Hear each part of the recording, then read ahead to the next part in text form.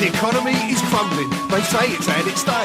The workers are all rumbling, revolution's on the way. But I could never be a Marxist, it goes against the grain. And before you call me past it, give me a chance to explain. You see, come up to Port Newell, he went with Danny Baker, singing silly disco songs and reading Melody Maker. I'd see him down at Dunkirk. Welcome to Radicaal, a podcast about the radical aspects of politics, music and football. I'm your host, Cas Mudde. My guest today is Manisha Taylor. Manisha is the CEO of Swaggerlicious, an organization that uses football to create social cohesion and help with mental health problems. She's also a coach at the Academy of Queen's Park Rangers, a London football team that plays in the Championship. Manisha is a celebrated activist and speaker on issues related to football and was awarded a prestigious MBE for services to football and diversity in sport in 2017. Welcome to the podcast, Manisha. Thank you for having me. I'm looking forward to our conversation. So let's start with my standard introductory questions. What was the first sports team you ever supported? Well, it's debatable because my cousin wanted me to support Everton. My whole family are Liverpool fans. I actually support Arsenal. Wow, I didn't see that one coming. And what is your favorite political song? I'm not sure about it being political, but a song that I do quite like is Three Little Birds by Bob Marley. And I just think it's quite relevant at the moment as well. You know, it just the whole feel-good factor, especially with the current climate of the world. Absolutely. And finally, what's your favorite political book? So the book I'm reading at the moment, actually, I think it's great. It's called Consigliere. It's Leading from the Shadows. And it's all about how to be a good number two. Very much enjoying that book at the moment. So mental health has long been an issue in professional sports, including in football. I'm a fan of German football, and I remember the tragic suicide of Robert Enke, who is a former goalkeeper for the German national team in 2009. He committed suicide. He was only 32 years old. Now, more recently, several current and former players have talked openly about their mental health issues, such as Andres Iniesta and Gregory van der Wiel. Do you think we're seeing a change in the discussion of mental health issues in professional football? Yeah, I actually do. I think, like you've just mentioned, footballers and what we know about footballers is they have profile and they have a platform and they have a base and a voice that can help influence change. And I think it was a long time coming where we have those with mass following, those with influence who can help create that change, because as we know, mental health and well-being certainly not talked about and openly spoken about in previous years, whereas it's great that we have greater conversations around that subject. And there are footballers with profile who've been honest about their own mental health issues and relating it to their careers and then being in football. But I think also having a wider appreciation. So, for example, Marcus Rashford, and although his work recently, and he was honoured with an MBE for his services to vulnerable children, there is still a mental health impact to that and to poverty, as we know. So, I think it's great that there's wider work also now being done, which can also connect well-being together with that. So I definitely think it needs more and more conversations, but I do feel that there's governing bodies, that there's organisations and charities now that are doing more work and project work around this area. I know that given the pandemic, there's a lot more talk about the impact of the pandemic and COVID-19 to young children, especially if we continue to have young children now, in a lockdown, for example, for us in England and in London, who are continued to be homeschooled and are going through various changes themselves. So it's good that the subject is being spoken about. And I think that we need more people of influence, be that footballers or not, who are in a position of power, who can help create that change. Absolutely. And COVID-19 has also impacted athletes, including professional footballers. Professional Footballers Association, the PFA, warned about growing anxiety and depression among professional footballers. And FIFPro, the Global Players Union, recently noted that women footballers in particular have been ignored by national associations. Do you think that this is just a temporary shock that will disappear after the pandemic is over? Or is this more structural, that footballer associations are speaking about anxiety and depression? I think there's a combination of things. Like I said earlier, the subject itself was taboo. No similar to when we talk about other protected characteristics like gender equality, homophobia, racism, in the same vein that these things, they're there But sometimes it's either it's hard to prove or it's just a case of, oh, we just got to get on with it. Let's just get on with it. And the taboo, particularly in football, you know, it being masculine and macho. So you think about mental health and well-being, it was just part of the course. You just carry on. I'll just get on with it. And I think that that's been so ingrained. Now we're asking for change. And it goes back to what I said before, that if we have players that are open about their own mental health issues, players who are part of this, the PFA, who are their union. And I do think that the PFA now are taking on board what's been said. And I think that the PFA are doing some work to try and help, just like with other governing bodies, like the Football Association as well. And people like, for example, Michael Bennett at the PFA, who are doing some work in this area. And I think that that just needs to continue, because the more conversation there is around it, and the more that it then, you know, almost trickles down to younger players, that we can help eliminate that taboo. It is okay to talk about how you feel, and you're not going to be judged in doing so. I think there's a generational issue here too, and that also brings it to the coaches. I just read an interview with the Dutch coach Dick Advocaat, who is 72 and has been around for a long time. He was interviewed with a younger coach, and one of the things they talked about was how they related to players. And Advocaat was very proud of saying, like, yeah, I don't know whether they're married or whether they have children or things like that. Whereas what I notice with younger coaches, and even think about someone like Klopp at Liverpool, who is much more engaged and they're much more open about these type of things. And I wonder, do coaches play a big role in this too? Yeah, definitely. I think that we think about coaching, you can have all the tactical, technical knowledge there is in the world, but fundamentally you have to be able to connect with the players. And connect holistically, know what they like, what they don't like, know what makes them tick. Because if you know that, you're going to get the best out of them. And then I think also you need to know, like you've just mentioned there, around other factors that actually form their identity, that make them who they are, because that all contributes to them holistically as a player. And I think that has to come first. And it's certainly something that my head of coaching at QPR, Chris Ramsey, says, that your connection with the players has to come first. Because if you can't connect with the players, then it almost has a knock-on effect and spiral effect. So you're CEO of Swaggerlicious, which focuses on football and mental health. Tell us a bit more about your programs. The organisation was set up when I took my career change from being a full-time teacher. The main programs that I run are around wellbeing and mental health. One is mainly targeted towards children. I'm publishing a book with Routledge Education that should be published by April this year. And it's 50 wellbeing lessons for the diverse primary classroom. Fundamentally, there are 50 lesson plans that I trialed and tested over the years. And there's photocopiable and supplemented resources attached to each lesson plan. And it covers a range of topics from, for example, bereavement to Black Lives Matter, where we're talking about how your identity and your ethnicity is affected through racism. There's also elements in there around homophobia, disability. So that's one aspect. And it's also related to where I could go in-house, so go into schools or youth organizations and deliver this piece of work. And the other aspect to that would be adult training. So it's working with teachers or youth professionals, predominantly grassroots organizations and charities, and training their educators to actually go and deliver this piece of work. The other one in relation to adults is looking at how we can use football as a sport to engage with adults with disability and mental health. Now, a lot of that heavily relies on funding. And unfortunately, there was a project that I was running in partnership with my local non-league club, which is Wingate and Finchley Football Club.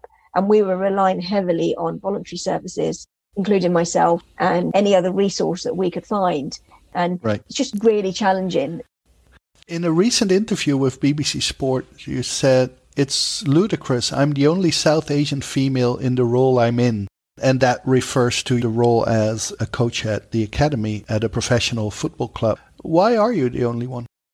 So it actually refers to my full-time role. You know, the more I've looked into it, what's good is that there are actually more South Asian people, so both male and female now in the professional game. And that's across all 92 clubs in the inclusive of the Football League and the Premier League.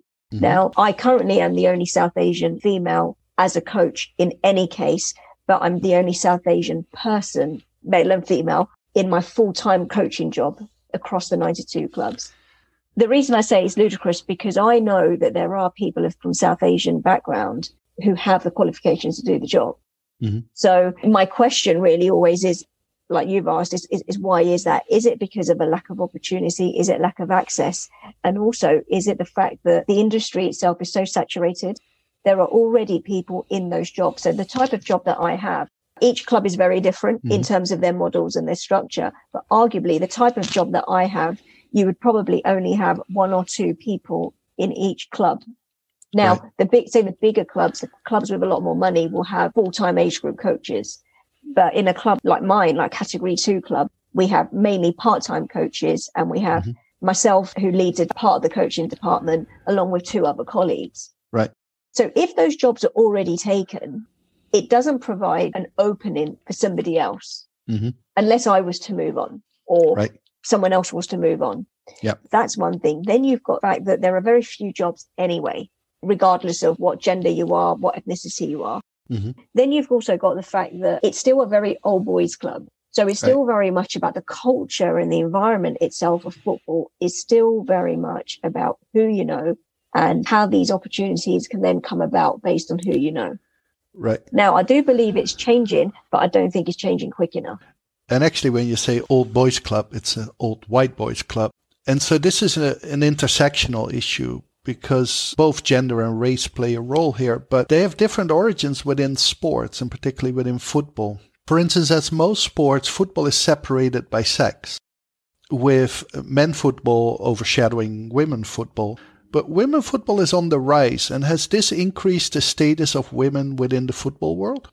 Yeah, definitely. When I was growing up, I didn't see many or any female footballers on TV. If you said to me in the early 80s, do you name a female footballer, I wouldn't be able to do that. So it's definitely evolved over time. And I think what's great now is that there's a lot more importance, and rightly so, and a platform given. Yeah. And I think that's the most important thing. It's a platform that's given to women's football. And what's also good is that you've got, so for example, there was like Alex Morgan, you've got players who from overseas are being attracted to the WSL, which then gives more prestige. I think that's good. It gets people talking. You've also got games now on mainstream TV being publicised and shown. And there's fans, you know, there are people that are watching the games. The viewership is good, it's increasing. So all of that together shows that it is marketable, that people are interested in it. I don't think anyone can say no one's interested in women's football, because they clearly are. Now, not only is football not racially segregated, but for many decades now, non-white players have been present at all levels of football, particularly in England. And it's not uncommon to see majority non-white teams. And yet, few coaches or managers are non-white. How can this be resolved? So I think I go back to using my club as an example of great model of best practice. So we look at our owners. We have a very diverse board. Our owners are from various backgrounds and ethnicities. Our director of football, Les Ferdinand, is black. You know, you think, okay, well, it's by no coincidence then, and he's the best person for the job. You know, it's not a case of he's just there because he's a black man. And then it's by no coincidence that you have, say, Chris Ramsey as head of coaching and technical director, and also works with the first team. Right. And, you know, if I look at QPR, we've got people who are in the jobs that they're in based on merit. There's clear diversity with regards to backgrounds. And most importantly, I think in terms of the environment, it's open to embracing difference. So what it won't do is say, well, I'm just going to take you because you're my mate, or because you look similar to me.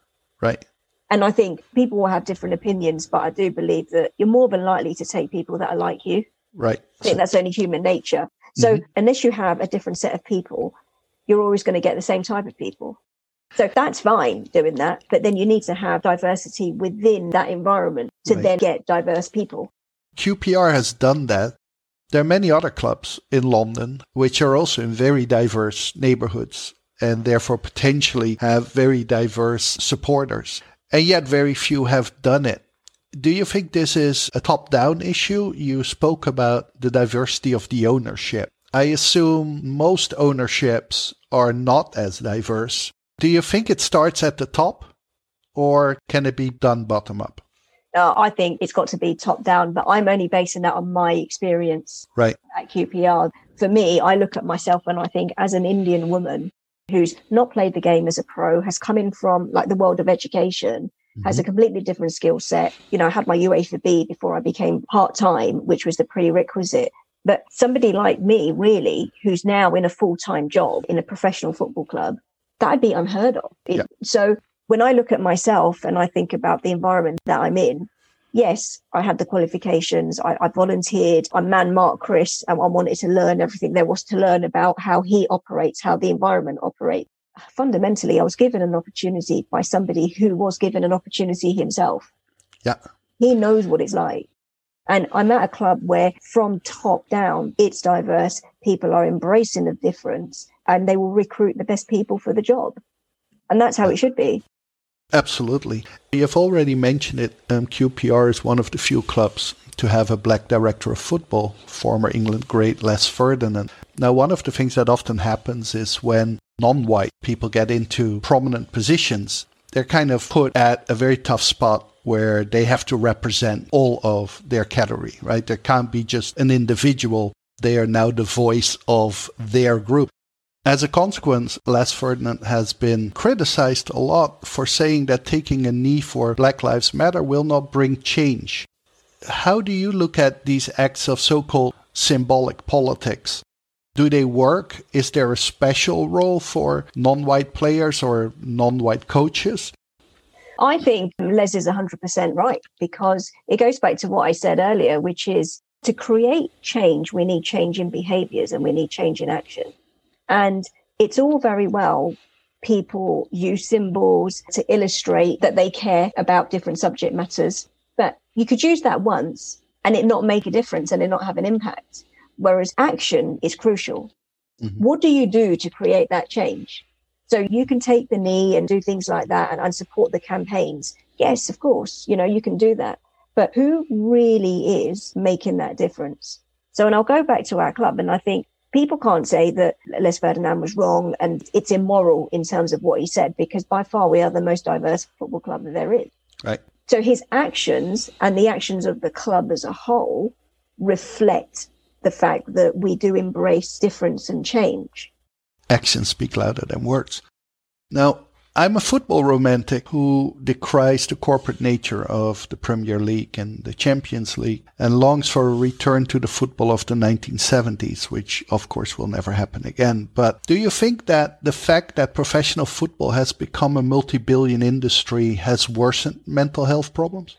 Maybe. I think that it's always been there. I think that the biggest difference now is there are people who are openly talking about it. I don't believe mental health didn't exist in the 70s. I think it did. I just think that it was very much like I spoke about in terms of this culture around being macho and you just get on with it. I think the difference now, it is spoken about. That's a good thing, because that can then hopefully have an impact on other people to openly talk about how they feel.